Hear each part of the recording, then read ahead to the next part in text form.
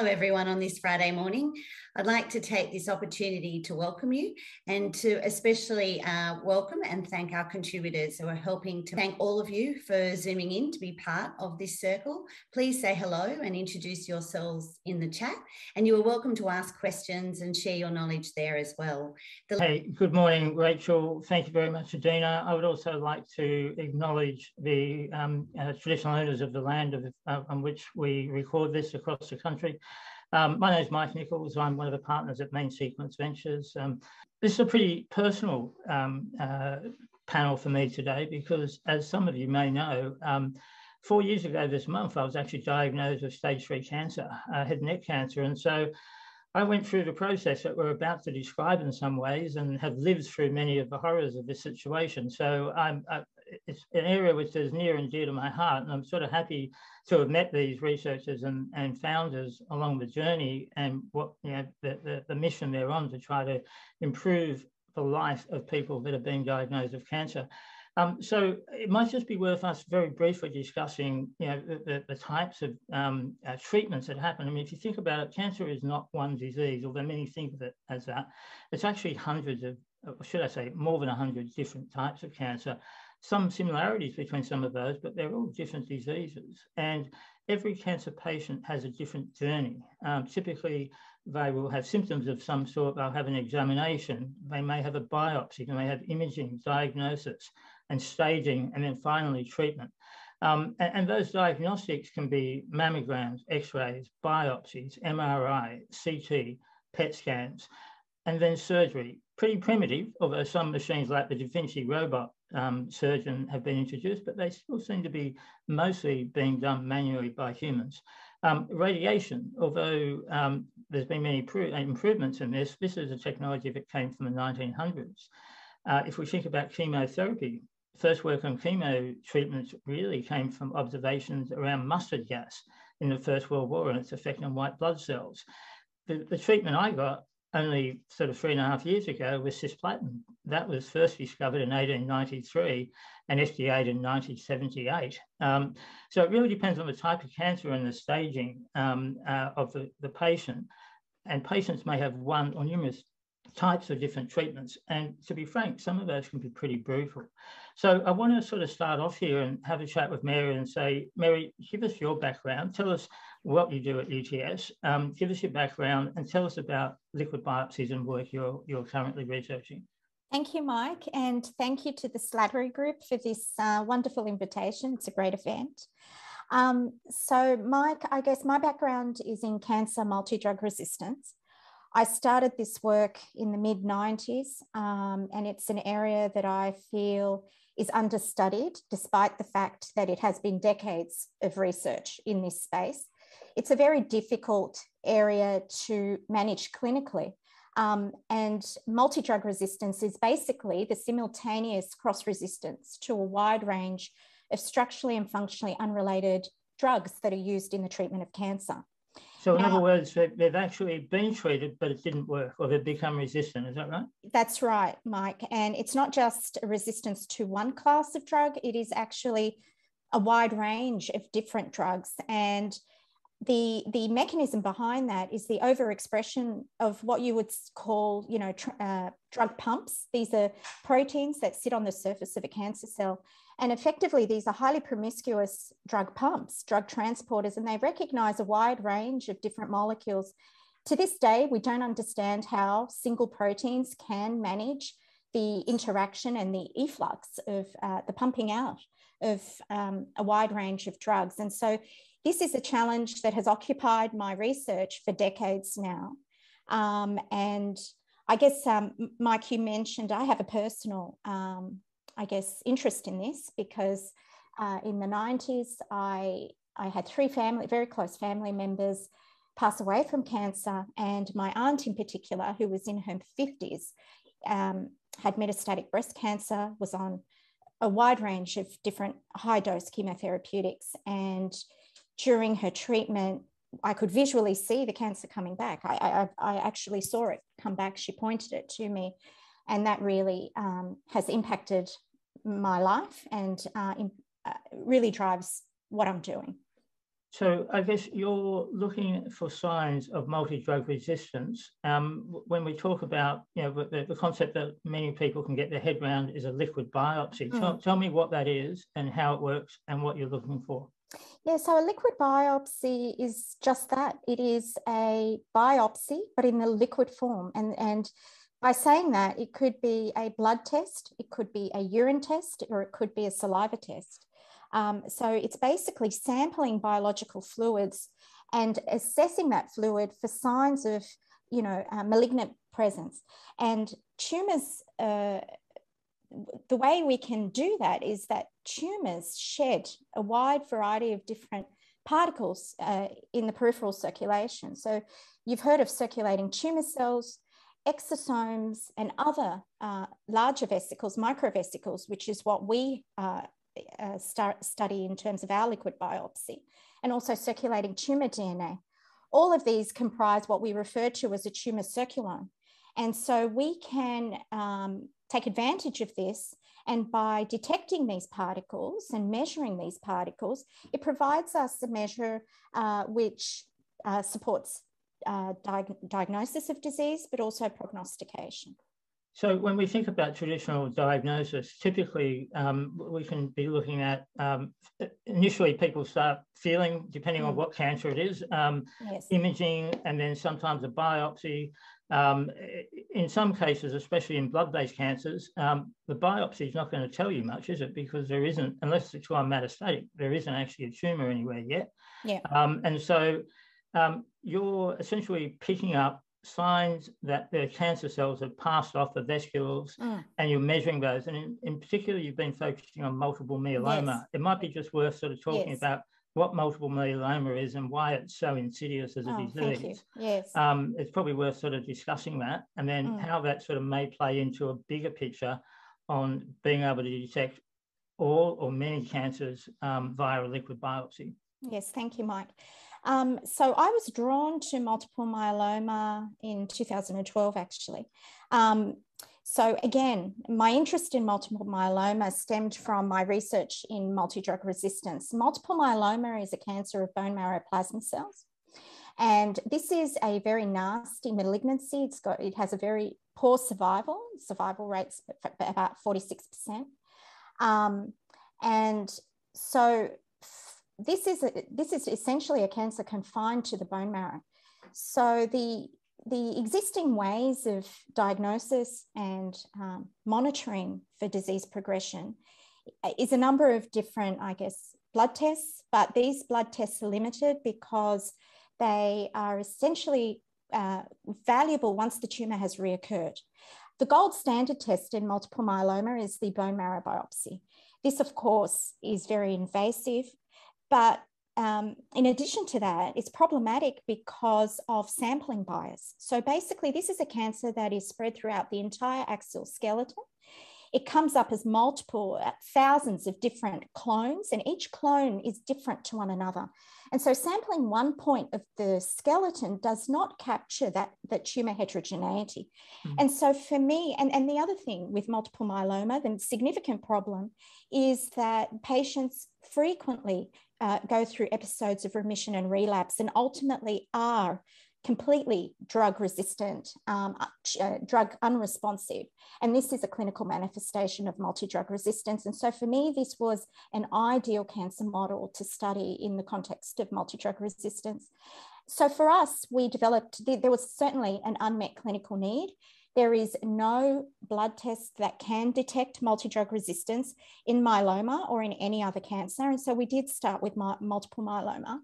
And to our surprise, we were monitoring for the presence of extracellular vesicles that are shed from the malignant plasma cells within the bone marrow compartment. And we detected vast numbers of vesicles in the bloods of myeloma patients with a tremendous diagnostic capability. I mean, our initial studies showed an AUC of our receiver operator curve analysis of 0.97. So this is quite, it has a strong diagnostic capability. So just to be clear, you've run testing diagnostic work on over 100 patients now, I believe, that we know are actual sufferers. and you've been able to successfully test those and have had a 97% diagnosis rate. Is that what I'm understanding? Yeah, well, we've monitored 70 patients and we've then followed 15 patients longitudinally. We're now expanding the study across multiple sites, including international sites, and we've established collaborations with the Myeloma Centre at Cornell University, as well as IRST, which is a huge myeloma centre in Italy, and the National University of Singapore, as well as numerous sites here nationally. So yes, we have established, I guess, proof of principle in terms of the strength of the diagnostic capabilities in quantitating these microvesicles. We also, our test also provides for phenotyping. So we can then look at these vesicles and monitor, sort of gauge the proteins that are on the surface of these vesicles. And we've identified a proprietary multi-drug resistance signature, which then we have been able to associate with progressive disease and treatment failure. Again, that shows excellent diagnostic potential. And so that's basically where we're at. So I think if we sum that up, you have proven you've got diagnostic capability and you've shown that in real patients. Yes. But more importantly, because multiple myeloma is such a recurring scenario and Yes. you know, eventually it comes back and keeps coming back, you've identified the ability to find or diagnose recurrence much earlier than it otherwise would have been able to be found, right? Absolutely. Which gives you a whole bunch of options that you may not have had otherwise. That's so right. What's the potential for this going forward? So can we see that ability to detect multiple myeloma vesicles, can we see that applied to other cancers as well? Yes, certainly. And what we're excited about is that this is a platform technology. Multi-drug resistance impacts pretty much every cancer, and it impacts survival and treatment success in every cancer. And so for us, the next step would be, I guess, once we've done the work in multiple myeloma, to expand in other malignancies. The exciting thing about this technology also is that it provides capabilities in molecular characterization of disease.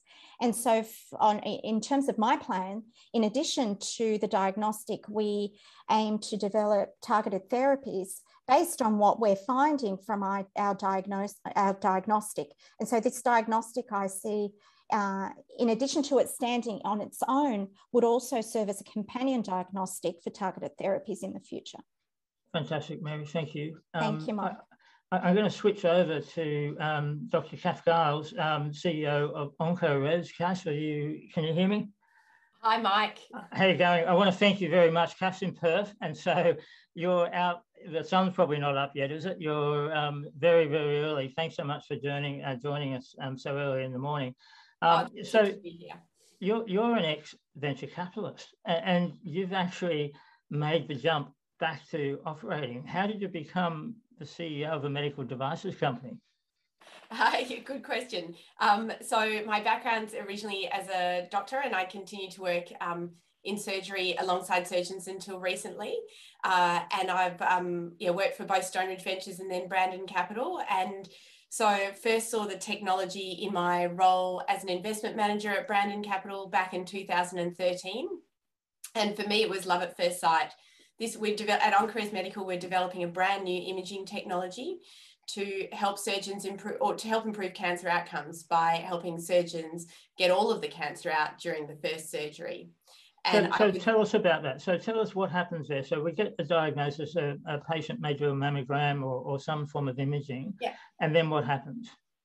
Yeah, so surgery is the foundation of curative treatment for pretty much all solid cancers, and there are about 17 million diagnoses of those a year. So in breast cancer, you'll go in and have a mammogram and an ultrasound and then a biopsy. And when the cancer is being diagnosed, generally the first step is surgery. There's some changes now with people perhaps having chemo first, but as I said, the foundation of curative treatment is to try and get as much of that cancer out as possible, because that produces the best outcomes. So despite, there are two options for surgery for breast cancer. One is a mastectomy, which is full removal of the breast, and the other is a lumpectomy, which is where they remove all of the cancer and a small rim of healthy tissue around it. lumpectomy is the treatment of choice. And with diagnoses, breast cancer diagnoses happening earlier and with smaller tumours, more and more women are able to have a lumpectomy to remove their cancer. Unfortunately, despite the fact that we live in an age where technology rules our lives, surgeons still rely on their sense of touch to determine that they've got all of the cancer. And as they're looking for less than 1 millimetre of tumour through at least one set of surgical gloves, it's really unsurprising that cancer is missed. And it's missed about 40% of the time, and they don't discover the fact that they haven't removed all of the cancer until 3 to 7 days after the surgery, when the pathologist looks at the excised lump under the microscope and determines that there's cancer too close to the edge. So effectively what we've got here is we've got surgeon in surgery uses their finger to detect the stiffness, if you like, of the tumour cell, but at a really small scale, you're not going to detect that if it's really tiny. But what your device does is allows them in real time to be able to image that cancer, right? And to be able to see that they've taken enough margin out to ensure that they haven't left anything that's visible there in the breast. Absolutely. So you've hit on the most important point, I guess, which is cancer is well recognised to be stiffer than healthy tissue from the cellular level up to the macroscopic. That's why we can feel a lump when a cancer develops, and that's what the surgeon capitalises on with their finger. So that's what our technology capitalises on. So we've combined 2 known imaging technologies, and I can show us the screen. You can screen if I can get my. We normally don't do live share screens, but we've decided to do today because it is such a complex topic. The visualization actually helps. So hopefully you can see the, we're live. presenter screen. I mean display screen. So our technology combines the 2 known imaging technologies. So optical coherence tomography, which is similar to ultrasound, but it uses light waves. So it can see tissue microarchitecture. And we combine that with microelastography, which is a quantitative measurement of tissue stiffness. So we produce images of tissue stiffness on a micro scale. Surgeons will be able to use our probe inside the surgical cavity where they previously used their finger, and then they'll get images up on a screen and they can look at those and determine whether or not cancer remains inside the patient. Yeah, fantastic, because right now what ends up happening, if you're really lucky, you're in one of the super cancer hospitals like Peter Mac or Chris O'Brien, they may have somebody to run it down to a lab and get somebody to have a quick look at the cells on the spot. But most hospitals don't have that ability. And as you say, they end up finding out 6 or 7 days later when it's been through the pathology and the pathologist has said, oh, wait a minute, we've missed some, which ends up resulting in another operation later on and perhaps more progression of disease as we go. Yeah, absolutely. So if they don't get all the cancer out, the women are twice as likely to have a local recurrence, and which sends the majority of those women back to surgery. So we know that between 30% of Australian women will have to have a re-excision surgery for failure to remove all of the cancer. In the US, it's somewhere between 17 and 35%, but it is completely surgeon dependent as well. So we've got papers that say it's between next to 0 and 91%. So there's massive surgeon variability, and it's a really significant problem. And if you even just look at an average of 22% of patients in the US have to have re-excision surgery, it creates $700 million of unnecessary surgery every year in the US alone. It's been noted as one of their real issues for their by the Medicare system in the US, that they need to address, particularly surgeons who have a greater than 30% re-excision rate. And for the patient, I think one of the, very importantly for us, it's got massive impacts on the patient. So aside from the fact that they get more likely to get complications from the second surgery, like infection, they also delay their subsequent treatments, which is bad for prognosis. And somewhere between 30 and 50% of them will choose a mastectomy the second time. So it's a complete divergence from the course that they'd chosen. Yeah. And I think most importantly, they've lost, that surgery happens very rapidly in most cases after diagnosis. Their world's already been completely shattered by the diagnosis. And then there's failure at the first treatment. And so that really impacts their, it creates a lot of anxiety for patients and families. And often that anxiety talking to patients, lives well on after they've been given the all clear from cancer and finished their complete treatments. And 5 years later, they'll, you know, we've had patients say to us, the one thing that keeps me up at night is I wonder, should I have had a mastectomy, the second operation, or should I, you know, I chose just to have the extra, an extra lumpectomy. If they didn't know that they got it all out the first time, how do they really know they got it all out the second time? Yeah. So we're hoping with our device that we can give patients and surgeons confidence that all the cancer has been removed the first time. And so primarily focused on breast initially, but presumably you'll be able to translate this into other disease types as we go forward? Yeah, absolutely. And it's we're really excited about that. So we're looking forward to investigating other cancers. As I said, touch is used broadly across different cancer subtypes. So, and there, you know, for example, in lung cancer, whilst in breast cancer, you know, mortality rates are pretty good, treatments are reasonably good. In lung cancer, they're not. Lung cancer is the most common cancer across men and women globally, and there is a very high correlation between not getting all the tumour out and poor outcomes on survival rate. So, and they don't sort of go back and re-excise there. And then in prostate cancer, you know, one of the really important things is, can you spare the nerves? So our technology will be able to be applied in different ways to solve different problems, but across the board in other solid cancers. Yeah, that's fantastic. Thank you. Harry, I might switch to you. Are you there? Kath, if you could stop sharing your screen. Thanks so much. Hi, Michael. Hey, Harry, thanks so much. Now, this is the area that I probably know the least about, but I will say that mRNA seems to have been the hero of 2021 in its role with the treatment of COVID, or the vaccination and preventative of COVID. Maybe you can sort of describe a bit about what it is, what it's working on, what you're working on, and what's being investigated in the use of mRNA as both a therapeutic and potentially a vaccine as well for cancer.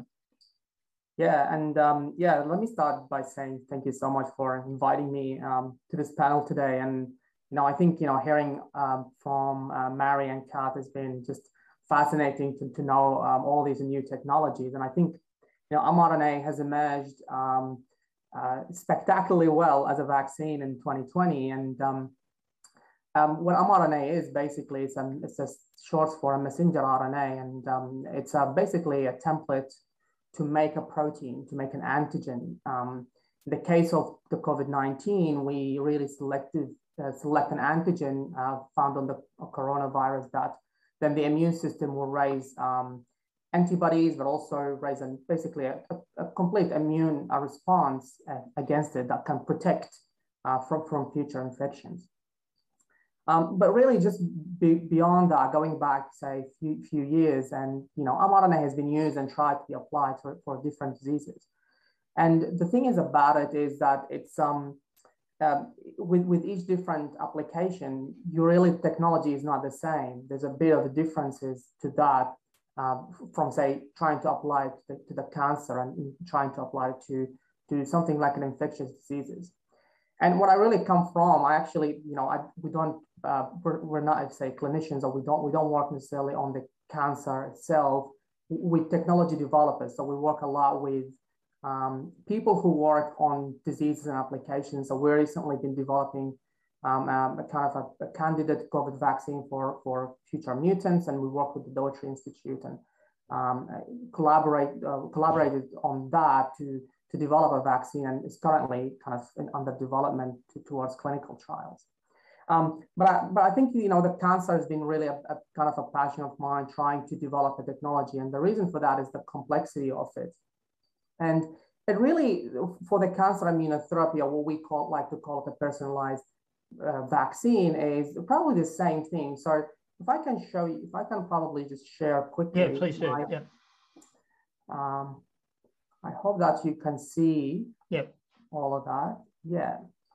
So really, you know, it's about targeting what we call antigens that are found in cancers, or can arise from the tumors, you know, spontaneously. So we call those neoepitopes, or other antigens that are found, for example, in melanoma or cancer or colorectal cancer. So just describe what the antigen is. So there's a few antigens that is associated with the melanoma. So call them tumor-associated antigens. So they're found in the tumors, in the melanoma, for example, itself. And the idea is that we then scan for those antigens by working with clinicians and working with people who have studied those antigens, and scan and see what sort of the tumor, how much does it have. If it has that antigen in abundance, then what we basically can do is then form a vaccine against that antigen, which one then can administer to people. So it really works in a similar fashion to what we call an infectious disease, but in this case, it's an antigen that's found either in tumors or arise spontaneously. So we call those neoepitopes. So they're just simply mutations that we think that they could become immunogenic, so we can basically vaccinate against them. So immunogenic means that you have an ability to then be able to target against that in a proactive way. Is that what we're saying? Yes, correct. And the idea of that is we call this a therapeutic vaccine because instead of protecting against say melanoma, we treat patients that already have the melanoma. So we would raise the immune response against those antigens that found in the cancer. But obviously there is a real hope that then this becomes more also extend beyond that and becomes protective, particularly if you have raised an immune response against those antigens. So then, the tumor arise again, there's at least some immune response that already exists that can, kind of attack the tumor again. But this is definitely way down the track, and I think there hasn't been any clinical evidence of that is kind of possible. Our role really has been mostly on developing the technology. So basically, how can we quickly, or how can we select the antigens themselves, build them in a way that they could produce the best immune response, a signature immune response that is important for cancer. Which is a bit different than what we want in a viral or protective vaccine. And we've been working with.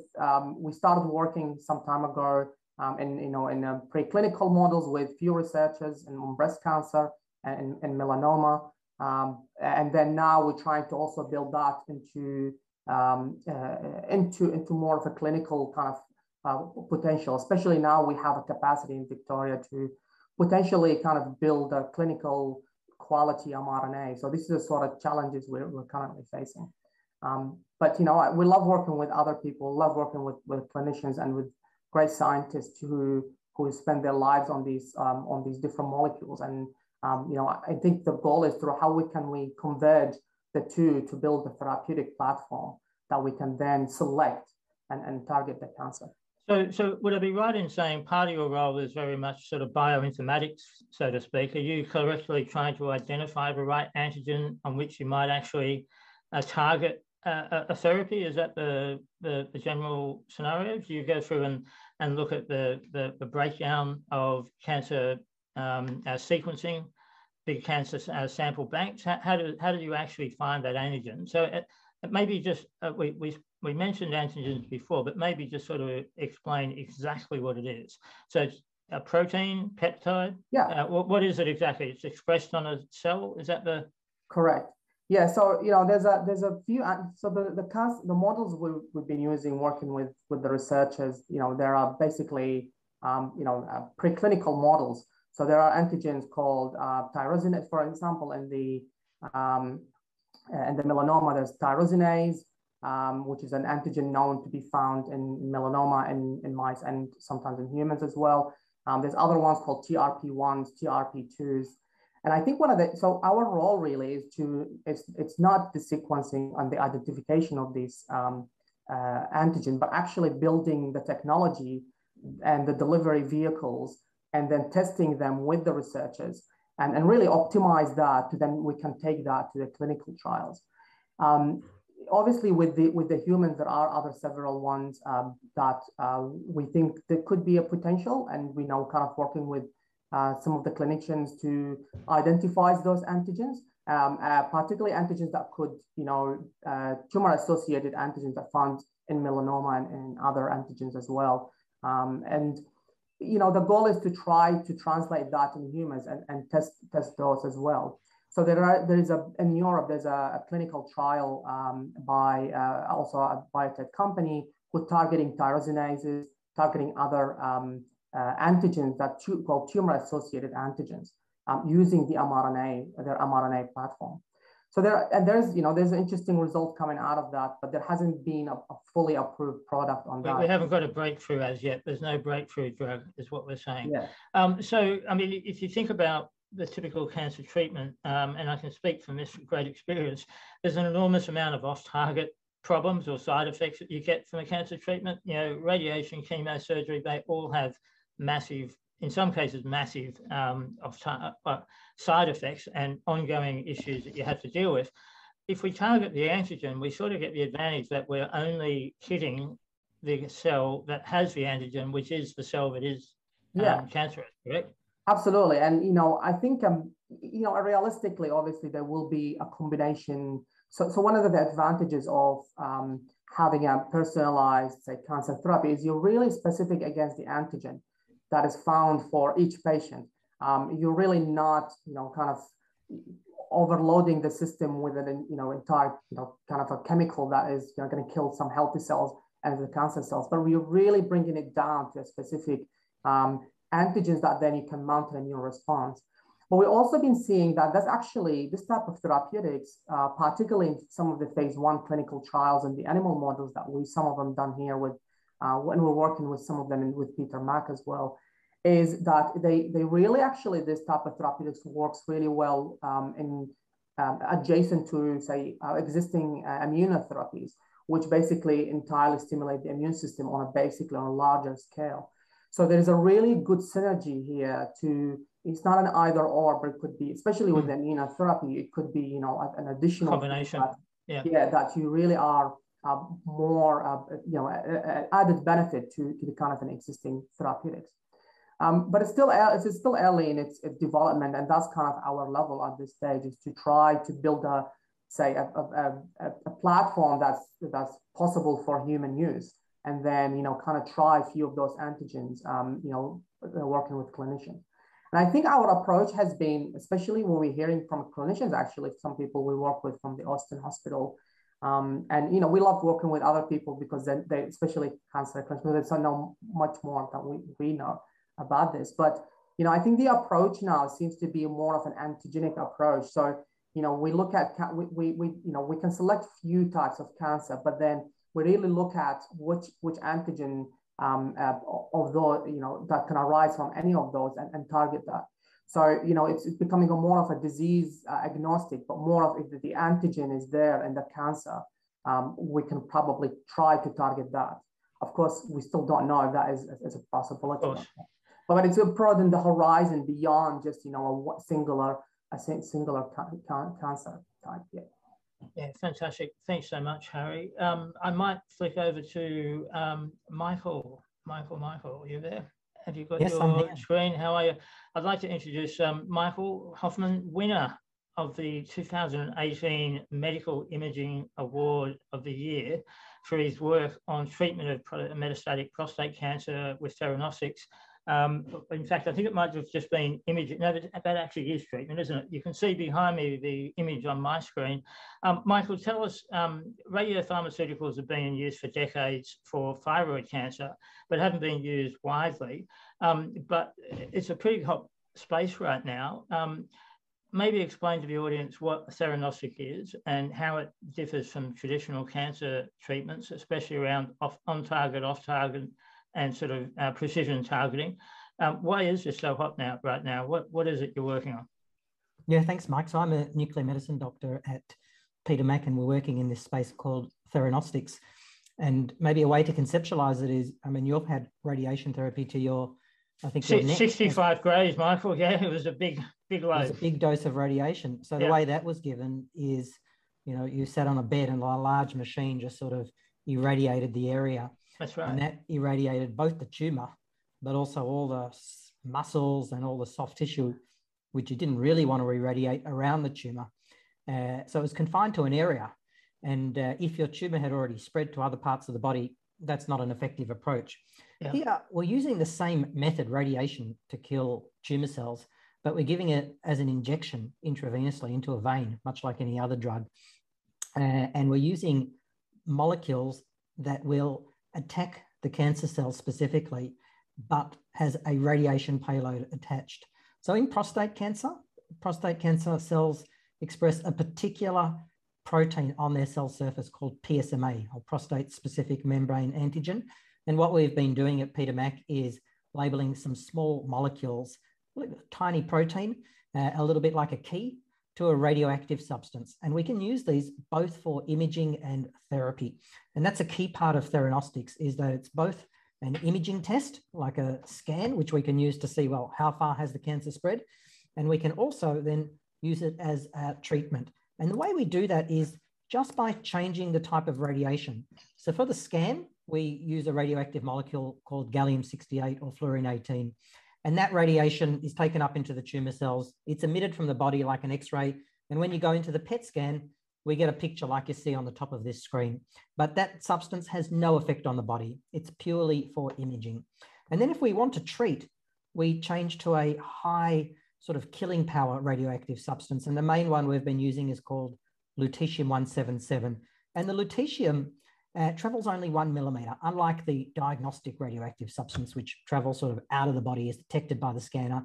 The lutetium is taken up into the tumor cells, travels only 1 millimeter. So for your head and neck tumor, it would have been much better for you if we had such a substance that doesn't unfortunately exist for head and neck tumors, where we inject it, you would have got a similar gray dose. Actually, with our radioactive molecules, we can get as high as sometimes 200 gray from a single injection. But with that very short path length, 1 millimeter, it's really targeted to the tumor. So it might be worth just popping that slide up again, Michael. One of the most amazing things to me, Mike, Michael, you just want to share? Yeah, absolutely. Again? I'm going to switch to the next one. Oh, okay, perfect. So this is the image that won the 2018 Medical Imaging Award. Essentially what you see on the left-hand side of each of these squares, the 8 squares, is a metastatic cancer patient that has cancer all through their body. If you are a patient and you see an image like that, it is, I'd imagine, mine was nowhere near like that, but I'd imagine it would be a horrific scene to see that. On the right-hand side of each of those boxes is the patient that's been treated. After how many doses, Michael? Yeah, this was after 4 doses of lutetium PSMA. And so this is a clinical trial. We did at Peter Mac, actually the first prospective trial of this treatment anywhere in the world. And we took men with prostate cancer who really had no other options. They'd had chemotherapy, hormone therapy. They were going to go to palliative care. They were really dying. And we gave them this experimental treatment. And even in that sort of 3rd, 4th, last line setting, we saw these extraordinary responses. But each image is a patient, and you can see how clear these PET scan images are with the PSMA. So we're coupling the same molecule for both imaging and therapy, and that's very powerful. But more importantly, the quality of life of these men improved a lot. A lot of these men had a lot of pain. You can see the pattern of spread predominantly to bones, and that causes pain, keeps you up at night. You're on high dose opiates and other forms of pain medications that's making you dopey. And then after the treatment, your quality of life has improved. Some people were almost bedbound, and after the treatment, they were back, mowing the lawn. It was quite remarkable. So you really can't treat a patient with this sort of cancer with surgery or radiation or chemo in an effective way, right? You literally can't give them the radiation they need off a traditional beam radiation machine, a LINAC. You literally can't apply it to somebody that's got metastatic cancer like that, because it's basically going to kill them the amount you would need, right? Correct. So this is very targeted. And I just want to show you another slide. The ability to visualize what we're treating is really powerful, because this treatment's not suitable for everyone. So this is another patient with prostate cancer that's spread very widely. And we've done 2 types of PET scan here. The one on the left being the PSMA PET, the one in the middle being a sugar PET scan. It shows tumors that are growing very quickly. And then on the right, a hybrid image where I've just color coded. So in blue is the prostate cancer that has the PSMA that we can target. And in red is prostate cancer that's lost its PSMA for whatever reason. And we can see that, we can target maybe 3/4 of the tumor, but the other quarter we can't target. So we would think that that's not good. So we would avoid the lutetium PSMA in this patient since we can't target all the disease. That's pretty unique because most cancer treatments, you just sort of flip a coin, you try the chemotherapy, will it work or not? Here we can do a scan to see, is that target expressed and is it expressed everywhere in the body? Because often treatments are driven by a biopsy. And when you biopsy a single site, it's misleading because if you biopsied 5 sites, you'd find different things. And it's got some analogies to the liquid biopsy where we saw Mary present earlier. And I think, you know, liquid biopsy and these whole body tumor scans are really very complementary and give us very different information. And I think part of the future is also not just these advances in treatments, but selecting the right treatment for the right patient at the right time. Yeah, absolutely. And so you're working on a prostate cancer version, which has just gone through FDA approval, I believe, but has actually been in clinic here in Australia under the Special Access Scheme via, I think, GenesisCare, I think, has been running trials. Is that correct? And somebody else? Yeah, look, there's multiple groups around Australia that have been running trials in this domain. I can actually... I'll show you a slide of one of them, but we actually, through academic network, and Peter Mac ran the first randomized trial of this treatment anywhere in the world, and we ran it at all these hospitals around Australia, and it was a great collaboration, radiation oncology, medical oncology, and it was fantastic. Trials running in this network around Australia, so wow. That's pretty good. So we saved a whole bunch of people from dying essentially with this, or at least extended their life and quality of life quite significantly. Yeah, so in the trial we ran, we compared the lutetium PSMA to a chemotherapy.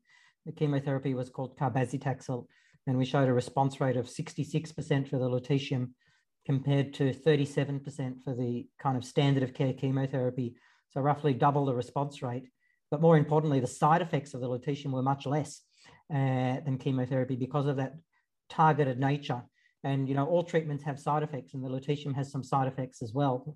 But it's fair to say that compared to sort of the blunderbuss chemotherapy approach, you know, it's much, much better tolerated.